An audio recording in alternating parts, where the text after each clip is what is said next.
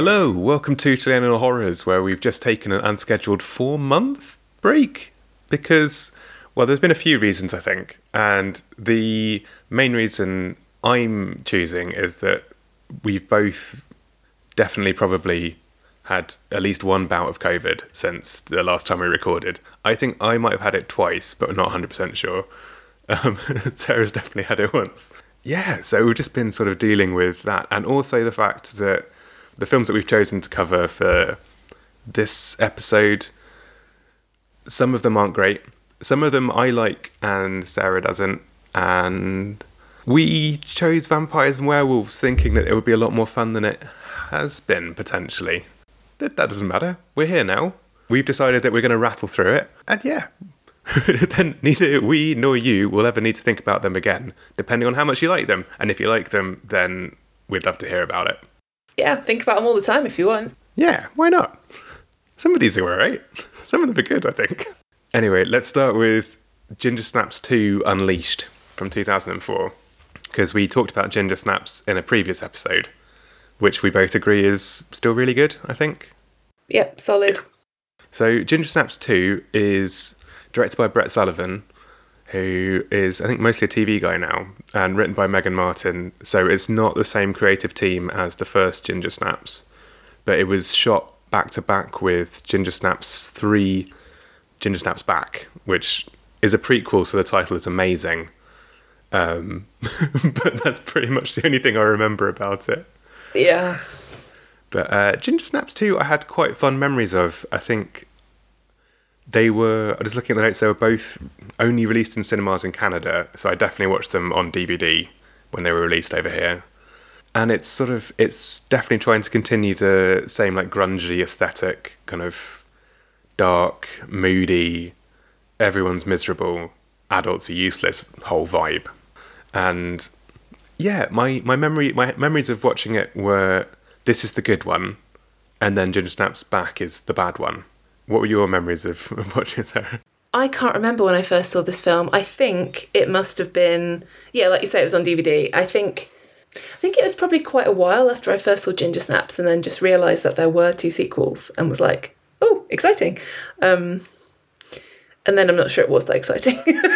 I mean, of the 2, I prefer this one. But, yeah, I don't love it. Yeah, I think for me, the first half is really good, as it picks up sort of quite soon after the first Ginger Snaps, where Bridget's on the run now. Ginger's dead, but she's still haunting Bridget in a very American Werewolf in London way.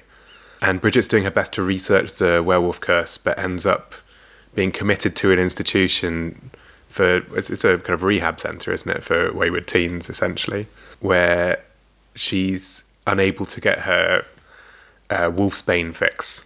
So she's starting to get all the twitchy kind of transformation things. And there is a male werewolf somewhere outside who is looking for her to mate with her. And yeah, like I think there's very, it's a bunch of weird teenagers trapped in a hospital, which, as you pointed out, is very Dream Warriors.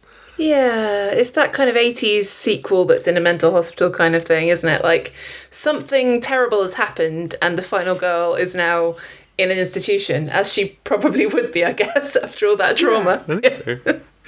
Yeah. And the main sort of other character, I guess, that we have to care about in this, the new character, is a girl called Ghost, who is played by Tatiana Maslany, who I think you know from Orphan Black. Yay. I didn't even realise until I came to look at the cast, and I was like, oh wait, I know that name. And yeah, she's in the hospital for reasons that we don't quite know to begin with, except that we know that her grandmother is also in the hospital, completely bandaged from head to toe because she was in a fire, which turns out to be very unpleasant. But she makes friends with Bridget and helps her to escape, and then it's just lots of running away from the male werewolf and running away from the hospital and dealing with Bridget's transformation and trying to stop that. And there's some quite horrible stuff, like when she starts to kind of wolf out and she gets pointy ears, she's just chopping the bits off, and it's just bleh. So nice body horror. It's that image of like her like filing her teeth as well, isn't there, or something? Yeah. Just trying to stop it, and like the fact that she's tracking how fast she heals, because obviously, I don't know, being a werewolf, you heal really fast. So the faster she heals, the closer she is to kind of her transformation. So she's also kind of on suicide watch because she's covered in these cut marks, but people don't really understand why she's doing it. So there's a lot going on, but I feel like in this one, what in the first film was a fairly smart metaphor for, coming of age and puberty and everything, doesn't really work as well in this one. It seems like it's more of a metaphor for mental health-ish, sort of, but maybe not. I don't know. I just felt like it didn't work as well. Yeah, I agree. I think it feels very different in Ginger Snaps. Like, it feels very fresh, and in this one, it's like you said, it does feel like a plot from like a 90s or 80s movie. And I think there's some nice moments in it. I think Emily Perkins is really good, and I think it's a scene where she's talking about her best case scenario, and she's talking about my best case, like there's like hair coming out my eyeballs and stuff. It works best when it's within the institution, and you kind of get the claustrophobia, and she's like tripping out, and is a kind of like withdrawal and the kind of thing. But as soon as they leave, they like hole up in Ghost grandmother's cabin, and then it's just, I don't know, it's not weird anymore. Yeah. It's just, they're just waiting for the ending. Yeah, and there's no more surprises apart from the big twist. Well, they have to kind of transition it from being Bridget's story into being Ghosts, don't they? Which sort of happens around there. I'm not a huge fan of the way she finds out that Ghost is untrustworthy, which is like when they get to this cabin where there's been a fire and that's why her grandmother is in the hospital. She initially spins some story about Christmas lights and how her grandmother got tangled up in Christmas lights and went on fire, that she then laughs off and says, oh no, it was just that she was smoking in bed and fell asleep and there was a cigarette, which we're like, okay, fine, accept that. And then later, Bridget finds a sign that has a picture of a frog on it and says, like, if you smoke, I might croak or something. And there's like a big like zoom on her face as she realises, like, oh no, that means that her grandmother doesn't smoke, so it wasn't a cigarette, so Ghost is probably just an arsonist. You're like, okay. And she's right, like, it's true. Who has a sign with a frog on it that says no smoking in their own home? That's weird. It's lovely. Yeah, there's like lots of like, because she's like into comics as well, she's like graphic novels, there's lots of all that kind of like, I don't know, that feels very of the time, that like, oh, the weird kid is into like graphic novels. It's very like 2012. Yeah, before everything became super mainstream. Yeah.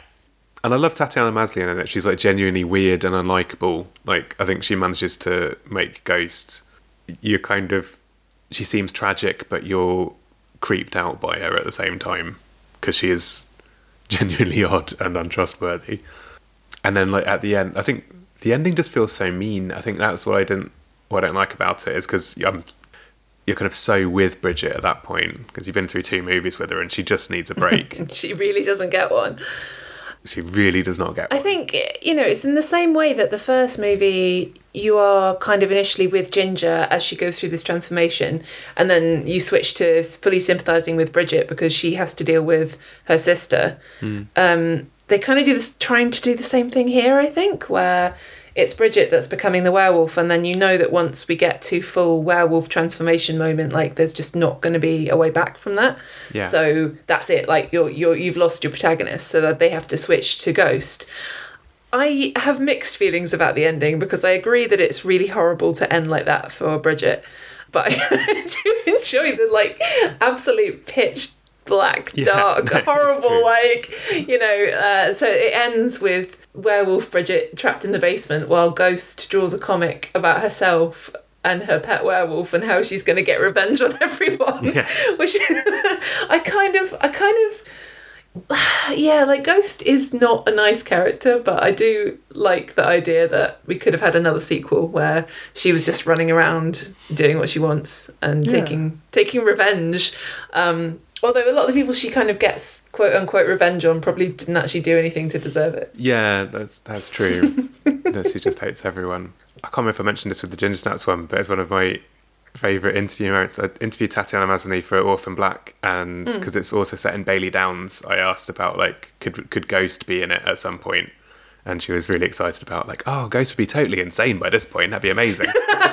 She would. Yeah, fun. Like, no, we don't need She-Hulk. We need a Ghost sequel. Yeah, the Ghost sequel. I think I really would have preferred that to Ginger Snaps Back, as great a title as that is. No. It's like a weird period drama thing, period horror, but has nothing to do with these characters, but it has the same cast, which is and weird. It's a very similar plot, isn't it? Like, it's Ginger who gets bitten, and it's just in a Civil War fort or something. I don't know. I kind of feel like both these sequels are fully disposable. You could just bury them and never worry about them again as long as you got the first one. I'd hang on to Ginger Snaps, but the other two can go in the bin. Fair enough. I think I'd like to keep this one, but Ginger Snaps Back I wouldn't mind saying bye to. Although, like, I'm saying that as if I don't fully have all 3 DVDs sitting on my shelf. Oh, yeah, same. Oh, well. Yeah. Well, you need the third one just in case you want to watch it. I know. I'm really trying to fight that mentality because I end up with, like, thousands of DVDs. Same. Which also marks us out as very old, you realise, because the kids today don't even have DVD players. Sad times. What about all my 2-disc special editions with the extra disc of bonus features? And all the little booklets and all the slipcases and all the steel books and everything. I've got like a Predator movie box set on Blu-ray because it was really cheap, but I've still got my Predator 1 and 2, like it's in like a really chunky cardboard slipcase like box set. And I was like, I can't lose that. It's got a booklet. One day we will figure out. Well, you know, one day the internet might go down, and then we'll be laughing. We'll be watching all the movies then. Having said that, I think this is the only one of the films that we're watching on this podcast that I own on DVD. The other 3 I do not. Ah. Dun, dun, dun. Which I think moves us on to 30 Days of Night from 2007. I think this film is a big reason why I've been putting off doing this podcast. I saw it at the cinema the first time round and I really, really, really, really disliked it. And I just didn't want to go back there. How about you? Did you enjoy it? I did, yeah. I saw it at the cinema and loved it. I was really excited for it. I think I'd maybe read the comic beforehand. And the trailer was really good. And I was big into my Danny Houston sort of playing monsters because I think I'd just seen The Proposition. I remember, because it was a choice between going to see that or Saw 4, because they both came out at Halloween 2007. Yeah. And I went with 30 Days of Night because I think I'd heard Saw 4 was like starting to change everything, and I was like, oh no, I'll go see 30 Days of Night. And at the time, I was really happy with that decision. Yeah. Saw 4 is terrible though. It is, yeah. It's definitely the worst one. It's not definitely the worst. I mean, sorry, Saw 3. Yep, there we go. Saw 3D is the worst one, but it's the second worst one, I think. Yeah. But yeah. Okay, so I just don't want to. I just want it away. So 30 Days of Night is directed by David Slade, based on the comic, as you say, by Steve Niles. Screenplay by Steve Niles plus Stuart Beattie and Brian Nelson, starring Josh Hartnett as Sheriff Eben Olsen and Melissa George as his I think they're still married, aren't they? So estranged wife, Stella. Yeah. So it's set in the town of Barrow, Alaska, which is supposedly far enough north that in the winter it stays dark for 30 days, which obviously makes it an amazing vampire playground because the sun's never going to come up. So for 30 days, the vampires can just run riot, eat everyone, have a lovely time. Most people leave town before the 30 Days of Night begin. Understandably, I think, because I think a lot of these places just end up with a very depressed population because it's really miserable to not see sunlight for 30 days. But there seems to be something in this one, and I'm not sure whether it was like weather conditions or what, but where like no planes can come or go during the month. I'm not really sure why, because it feels like it's implying that planes can't fly in the dark, and that doesn't seem to be true. Like, I feel like planes can fly in the dark. I'm pretty sure that's the thing. Right? Yeah. But for whatever reason, like most people are supposed to have left, but there are some people who are still there, including Stella because she misses her flight, and there are no more because it's dark, and and the sheriff, and a stranger who's come to town, and he's ready to let the vampires in. I'm trying to think of something nice to say about this film to like kick off the discussion. I think the vampires are quite fun. I like that they have their little vampire language and that they're very, very toothy. A lot of teeth. Yeah, it's like a deceptively simple design, I think, but it really works for me. Every time I rewatched it, I'm like, yeah, that's pretty perfect. It's like the kind of the black contact lenses. They don't mind having blood all over their face, and they've got sharp fingernails. And they're just very feral, aren't they? Sort of when they attack, they're all sort of running on all fours, like nails out, swiping. But then, yeah, it's like a nice mix between like a kind of feral pack mentality and they're like dressed in sharp suits and they're all like dressed like businessmen kind of. And I like there's some really great shots of them like standing on roofs, looking out over the town. That's definitely like I like it, but I think the vampire design and sort of whole approach to them is the best bit of the film for sure. Yeah, but I think the premise is great. Like the idea that there are places where it's just dark. I think Barrow is maybe not one of them, but there are places where it's dark for a prolonged period of time and they don't get sunrise, so that's kind of fun. But I feel like the film doesn't know where to go after that because you're just like, there's not many people left in the town anyway. Once the vampires start eating them, there are even fewer. And then you're like, well, what now? What happens now? Yeah. I don't feel like there was a great sense of time in this film. Like, we spend quite a lot of time at the beginning setting up, like, everyone trying to leave and succeeding or failing in various ways because it's about to be this 30 Days of Night. But then the month seems to go really fast, like, because the film ends with the sunrise. Yeah. And I'm not really sure where that time goes. Yeah, agreed. I think that's my big gripe with it is that after the first half hour or so, then it just stays dark, and there's not really anything that happens that feels like it's demonstrating the amount of time changing. I think some of them grow beards a bit. It feels like it could just be one night, and I think that's the big problem with it. They just start to get a bit more desperate. But because I do tend to like films that are all set in one night. I like a ticking clock. That sense of urgency that you get when it's, the monster's going to be gone at sunrise. Like, that's pretty much standard for most horror movie monsters. Like, you want the sun to come up because that's going to help. Whether it's because it kills them or just because, like, I guess you'll be able to see them. But usually, that helps. So the idea of having 30 days of night, well, it sounds cool to begin with. And you're like, but that's just a lot of time. Like, what are they going to do for all that time? Like, I feel like that's plenty of time for everyone to have been eaten. And then that's just what they're going to do now. Yeah, there are some bits where they're sending people out as bait, and a couple of moments where it feels like they're got to go get supplies, or like there's that guy's dad who I think doesn't quite know where he is, and when they're hiding in the attic. Yeah. But again, that sort of feels like that's not as time sensitive as, because it's 30 days. I think it goes from like 1 week to like day 28 or something really quickly, I think. And yeah, it just loses momentum for me. I think the first half hour, 40 minutes is great. I really like it. And then I like the end. But apart from like some nice gory bits with like, the little girl vampire or like the guy on the swings, like it drags, I think, weirdly, and it shouldn't. But then it's because it is 30 days. How similar to the comics is it? Like, it's been a while since I read it, but I think it's pretty faithful. I think it turns out in the comics that the vampires like are a pack that are doing this when they've been told not to by like the vampire council or whatever. Right. Like he's called Marlowe in the comics. Danny Huston's character has kind of broken off and done this kind of without permission. So I think I can't remember if the big bad vampires show up at the end and sort of come get everyone, the rest of the vampires.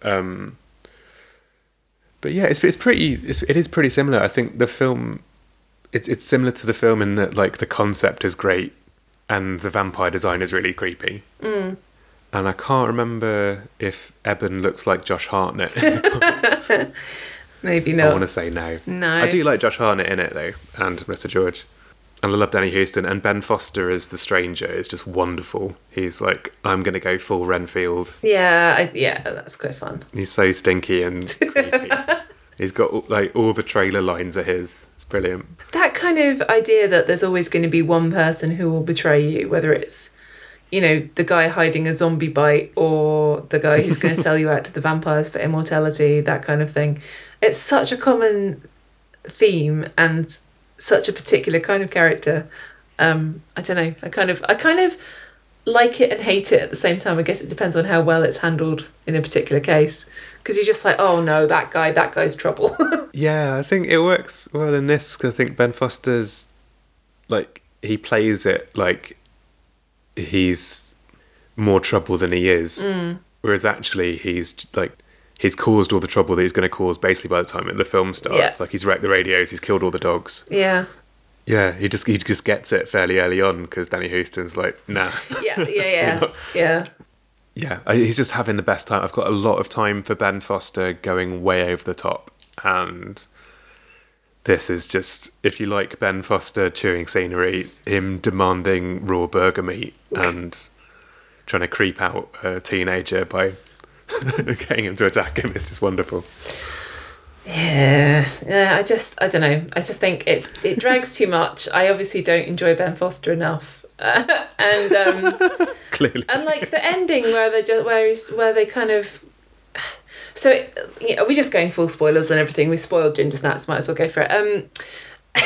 The ending where Josh Hartnett kind of realizes that as a human man he will not be able to fight back against the vampires and therefore shoots up with vampire blood in order to be strong enough to fight them. It's like, okay, but you're still going to be one dude. This is true. So it is lucky that he only has to fight Danny Houston. Yes, yeah. So like a Western style duel.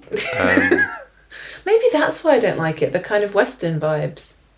It does. Yeah. It definitely is a bit of a snow Western, which I do like. I like snow. I like weird Westerns. Yeah, maybe that's it. And then he has to romantically sacrifice himself at the dawn. Oh, I thought that was really sad. That gets me. I think because it happens I like the effect. I think the effect's handled really well there. The sort of like ashing is good. It's like that episode of Buffy where Angel tries to do the same thing, but instead it snows and he's saved and it's a miracle. Yeah, I forgot about that one. I don't know. I just don't get on with this film, and I wish I did. It's very, but yeah. been a bit boring. I think it's always better in my head than the experience of watching it because the first half I really like, and I really like the ending, but I always forget about like the 45 minutes in the middle where I'm like, oh no, there's a lot more film than I remember. So even now I'm like, oh no, it's really good. And it's like, yeah, but there is that bit in the middle that you always start looking at your phone. Lethal. As soon as you look at your phone, that's game over for any film now, isn't it? Yeah, for sure. But I think, it's shot really well. Like, David Slade knows how to make a good-looking film. And there is a sequel called 30 Days of Night, Dark Days, which follows a recast Stella as she tries to spread the word about vampires in LA. Oh. And it's about as good as those sort of direct-to-video sequels are. Like, it's all right. That sounds completely terrible. That sounds like the Descent 2 levels of this just doesn't work. It's not Descent 2 bad, but it is not good. The beginning's really good, where she's giving a presentation on like what really happened. Like she's published a book and it's about what really happened in Barrow. And it's like in the dark and she's like, it's like slides and stuff. Oh, and that's then fun. I think she like opens all the blinds or like it's like UV or something because it's all vampires and all the audience is vampires. Oh, that's really fun. Okay, yeah. But then it never gets as good. It's like that beginning of Blair Witch Book of Shadows where it's great and then the rest of the film's terrible. Pretty much, yeah. Sad times.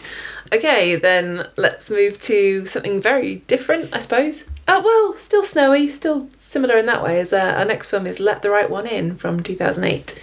So we're still vampires in the snow. We're still nasty, toothy vampires, not slick, seductive ones, but very bitey ones. Although I guess she kind of gets her...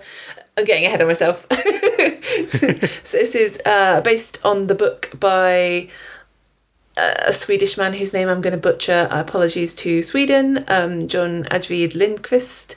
And this film is directed by Thomas Alfredson from a screenplay by Lindqvist. Why did I should have just let you take point on this. Like wading in, like I'm going to try and say the Swedish names. To be fair, the Avido or Advida like bit I always panic about. I don't know what the right thing is there. So apologies to Sweden. We're just going to leave it. Feel free to mispronounce my name, I won't mind. And it is about a lonely, bullied, miserable kid who starts making friends with the new girl, ? Next door. Girl, ? But while he's busy falling in love and massively romanticising her, it turns out she's a vampire, and the guy who she lives with, who seems to be her dad, is actually kind of her Renfield, who is hunting and bringing back blood for her, but he's quite bad at it, so he is going to get them caught. There's a whole other storyline with a bunch of guys in the pub who drink beer together and get bitten, and a really weird scene with lots of cats that I don't really understand. But mainly it's about the two kids, Oscar and Eli, and I'm not going to attempt to say their real names. Sorry, but you're very good. Well done. I think like there's something so repulsive about the kid who plays Oscar that it really makes this film a struggle for me. Yeah, I get that. I think I loved this when it came out. This is one of my favourites, and I hadn't watched it in a few years. And I was a bit worried about it because it was like, is this one that I loved when I was, I guess I would have been about 20, 21 when it came out. 21, yeah. But full sort of student era me. And is this going to be one where adult me it's a bit childish or something? But actually, like I've still really liked it. I think his sadness really gets me. I think like his sort of horrible like position of being so lonely, and like his old mate is sort of now in with the bullies, and it's just brutal, and he just doesn't have anyone. And I think I read the book first, and it goes into his life a bit more. I think that's it's just even sadder. Like it's just even worse. Yeah, I think their relationship's really well handled. Both young actors are brilliant. But I think my main takeaway from this time, so I watched it with my partner, hadn't seen it before, and she was just like, "This is such a sad film," and I was like, "Oh yeah, it is actually. Like it's just really bleak." When I watched it when I was younger, I was like, "Oh, like it's sort of, you know, it's a lot more hopeful, or sort of like he's being looked after and rescued a bit to some extent." And as an adult, you're like, "Oh no, they're not going to get away with this. This is awful." Yeah, they're absolutely not. I think that maybe that bleakness and just, I don't know, there's just a level of like physical disgustingness to this film, and it's a real like, barrier for me. And I think it's even worse in the book. I read the book after I saw the film, so I saw the film and was like, not for me. And then for some reason like saw the book and was like, oh, maybe I'll like it more as a book. And I found the book just really affecting in a proper horror way. Like it's just really scary and really horrible and far nastier in every direction. So that's really interesting to me that you read the book first, because I think like it's hard to know how much you sympathise with Oscar.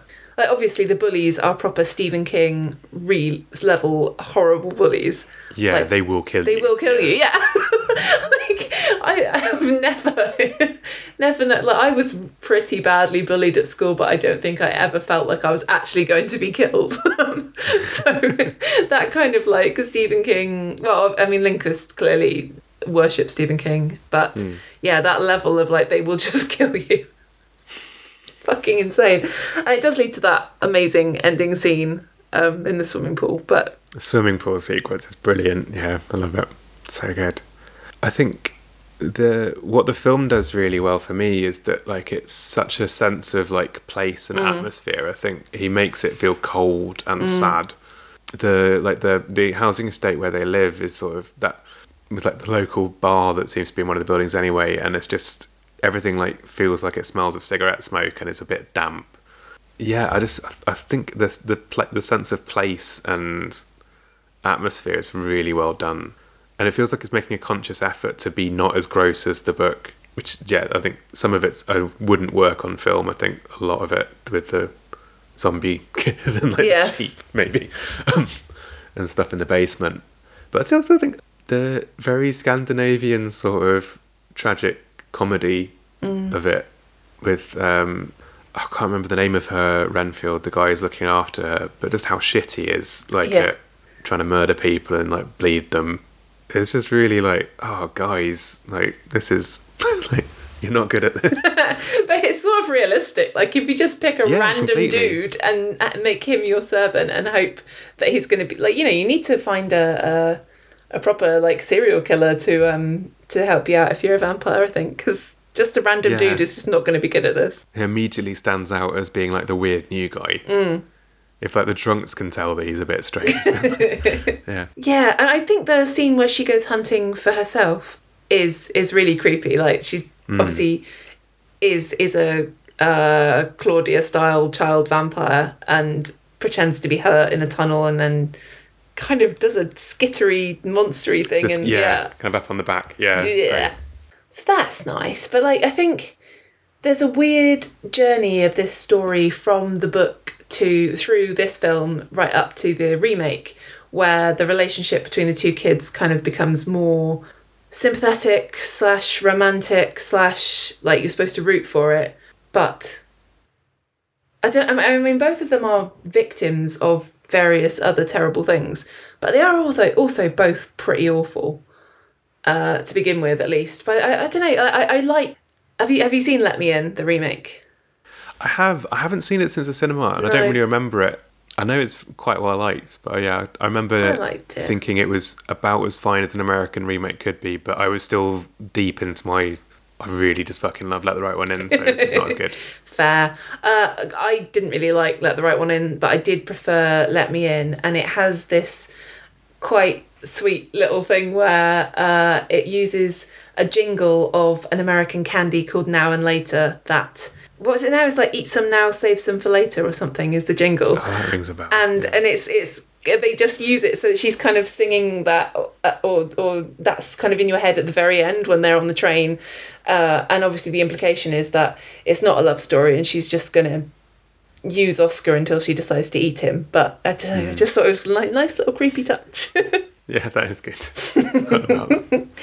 I also, like, for a film that I didn't like when I saw it, I then went and watched the remake, read the book, and even went to see the stage play of it. So apparently there is something wrong with me. But the stage play I really disliked. Did you ever see that? No, I remember reading that it was not good, though. It was really similar to this film, like, of the adaptations, like, it was closest to this film.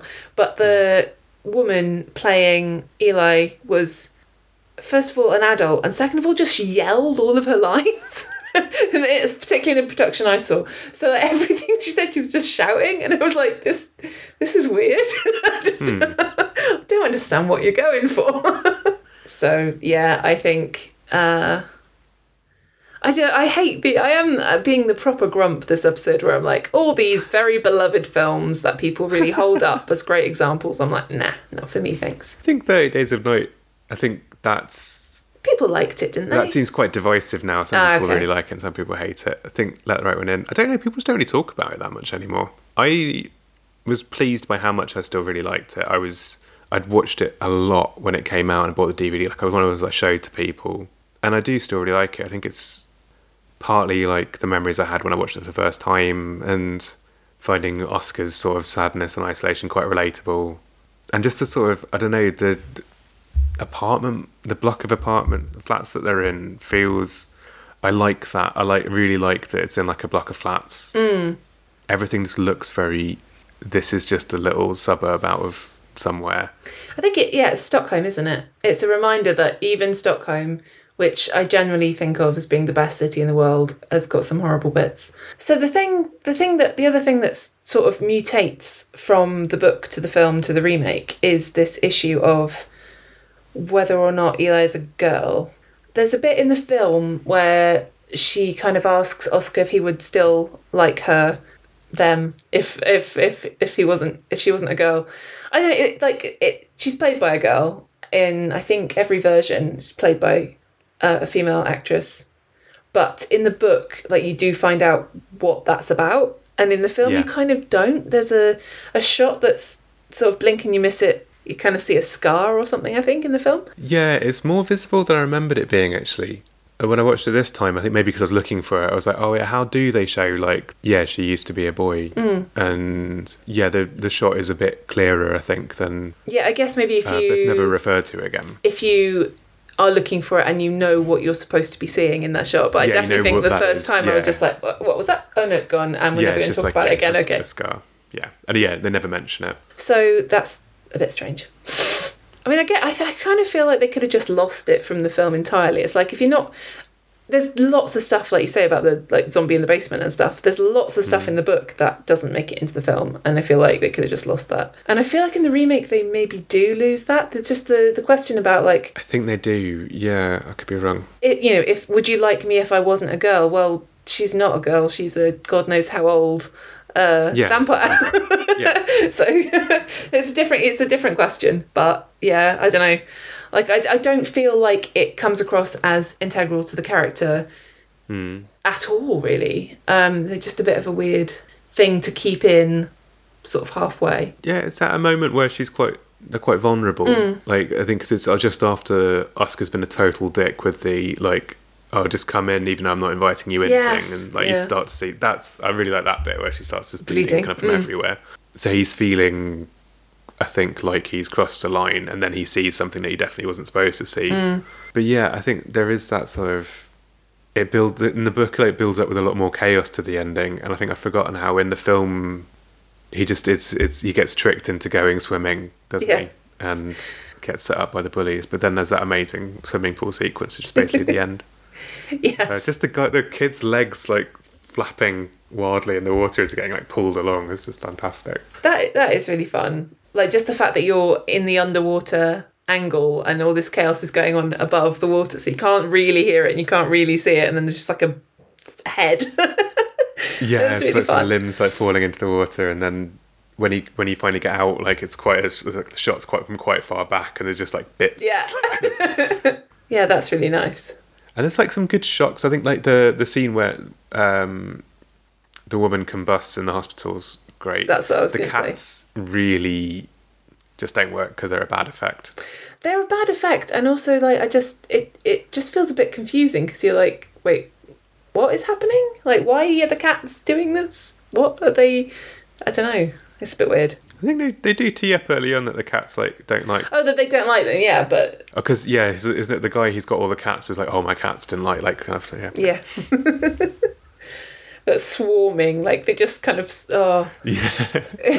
really bad CGI. In my head, it's sort of merged with that shot from the end of Noroi the Curse with all the like weird like fetus ghost things. All this just like weird CGI creatures just swarming up someone. There's just an actress going like, ah. Yeah. It's interesting that Thomas Alfredson hasn't made another horror movie, really. I guess like The Snowman's a bit horror, but Tinker Tailor Soldier Spy isn't really. But I think Tinker Tailor Soldier Spy he takes a lot of things from this that worked. Like the sense of like musty, unpleasant surroundings, and everyone's just miserable, and that you can get a real sense of what the rooms feel like, and sort of everyone's drunk and unhappy. So, to finish, actually one that I don't think is a terrible film, so that's nice. I get to enjoy something. Yay! Which is 2009's Daybreakers. I'm just endlessly delighted by this film. So, it is directed by the Spierig brothers of Undead, Predestination, Jigsaw, and Winchester fame / infamy. Like, that list goes rapidly downhill at the end, doesn't it? Oops. And it stars Ethan Hawke as vampire hematologist Edward Dalton, which I spent ages going, why does that sound like such a good vampire name? Like, what bell is it ringing in my head? And then realised it was just ringing a Edward Cullen bell, and that was bad. But Ethan Hawke is good times. And Sam Neill as Charles Bromley, who is a vampire who's the head of the blood farming company that supplies blood human blood specifically to vampires around the world. And then Willem Dafoe as Elvis for some reason, who's a guy, a human who's got a cure for vampirism, apparently. So the whole kind of setup is that in the future, which actually is 2019, so now it's the past, but there's been an outbreak in 2009 that turned everybody into vampires around the world. But by 2019, the whole of civilization basically has adapted. So essentially everyone is a vampire, but like everything is the same as normal. Like there are all these shots of commuters queuing up to buy coffee before they get on their train to work, but their coffee is like 20% blood. It's I don't know, I really enjoy that. Anyway, but the problem is, because vampires biting you turns you into a vampire, there's not many humans left, and the human blood supply is running very low. And so lots of vampires are starting to starve. And the ones who don't have enough human blood, or I sort of question mark here, because they mention that Ethan Hawke has been surviving on pig blood. And I don't know what the issue is with why they don't just farm more pigs. But nonetheless, vampires who don't have enough blood sort of start to transform into Nosferatu-style vampires. They go all like feral and ratty and get bat wings and stuff, and it's really fun. Yeah, so it's down to Edward and Elvis to figure out if they can save humanity. Well, Sam Neill walks around being an evil vampire, and it's delightful. I saw this film for the first time on Netflix a few years ago and really enjoyed it. I think I've been avoiding it because of the artwork that just made it look like it was going to be one of those post-Matrix, very blue, cold, like very filtered films. But but it gets away with it. Yeah, I agree. I went to see it at the cinema, which I was pretty excited about. I think because it was when like Mad Men was on, or just had recently started. So it's all like everyone's like wearing Mad Men suits and hats, and everyone's smoking because obviously they're vampires, so they don't have to worry about it. Yeah, it did have like all the artwork in the trailers did have that kind of vibe, but it's not like, it's an action movie quite reluctantly, I think. Like it's sort of like, oh yeah, we should end in a big fight. There's not really much action in it at all. It's mostly just sort of moral quandaries about like what the right thing to do is for survival. It's almost like a corporate espionage thriller for a bit. Yeah, because Ethan Hawke's got to go back and try and convince Sam Neill that like a cure is better than living as a vampire. Yeah, and then like hiding out from Ethan Hawke's got a brother who's like a true believer in the vampire business. Yeah, it has a lot of fun with the like production design and like blood and coffee, and like the adverts and stuff. Yeah. And like you can kind of tell Ethan Hawke signed on for the metaphor about how it's all about climate change and non-renewable resources running out. And then Ethan Hawke's called Elvis. Willem Dafoe's called Elvis, and he says things like, "We're the folks with the crossbows." They are really fun, but I think I would have been just as happy to just spend more time hanging out in the vampire world with Sam Neill and Ethan Hawke for a while, because like you say, that production design is so much fun. Even just like the opening credits, you just see scenes from the vampire world where like there's a petrol station that's advertising that it's open all day, or there's like an advert for vampire toothpaste, all these really nice things. And like there's a lovely bit at the beginning where it's the train station and all the people in their suits are standing waiting for the train, as you do, and as the train goes by and they're all thrown into shadow and you just see all their eyes being vampire eyes glowing, and I was just like, I just really like this film. It just looks so nice, and it's so much fun with all that stuff. And obviously, yeah, there's a metaphor for non-renewable resources in general. I guess you could probably get a vegan style metaphor out of it as well. Just, you know, because the horrors of the human farm, when you see what they're doing, they're just like, it's you know, it's every battery chicken facility or whatever. It's just lots and lots of naked people hooked up to wires. Kind of Matrixy, isn't it, as well? Yeah, it does feel very Matrixy. And I love the design of the starved vampire is really cool, and like they're properly like screechy and horrible, like kind of flying up on the ceiling and trying to drop down on you. They're so cool. I like when you see that one that's got wings, and it's like it's his neighbour, and he's transformed in like 2 weeks, whatever. But it's like he's just flapping around with these vampire wings, and you're like, this is awesome. Yeah, all that stuff's really lovely. I think I find the second half less fun. It feels like it does slow down a bit once Ethan Hawke kind of meets the humans. Yeah. There's a little bit, but not that much. So maybe 20 minutes where I was a bit like, meh. Yeah. I think the kind of, because the cure itself is that basically you need to burn in sunlight until the virus goes, basically. Right? Yeah, but I think you have to have some then like douse yourself. water in hand. Yeah, you can kind of burn out the virus, but yeah, you have to kind of put out the fire before it fully consumes you. Because there's a really horrendous bit where they've rounded up and captured a bunch of the like feral vampires that they call subsiders. There's a bunch of them, and they've like chained them up and they parade them through the town and like make them go out into the sunshine. And so they're just kind of these just feral, batty, starving, horrendous creatures. And then they just like go out screaming into the light and catch fire and die. And it's like, it's I really just, like in inverted commas, I just really think it's really well done. I just really enjoy how well thought through everything feels in this film. And that's kind of what I liked about the Spearigs for a while, was like there's this film and there's Predestination that felt like they were really good at just thinking through their scripts and what was making sure that everything makes sense and is clever and there's lots of ideas. And then you get to Winchester and you're like, where did all that go, guys? What happened here? Yeah, Winchester is a mess. Like you said, it's just much nastier than I think it's a lot of the similar things that are happening around that time.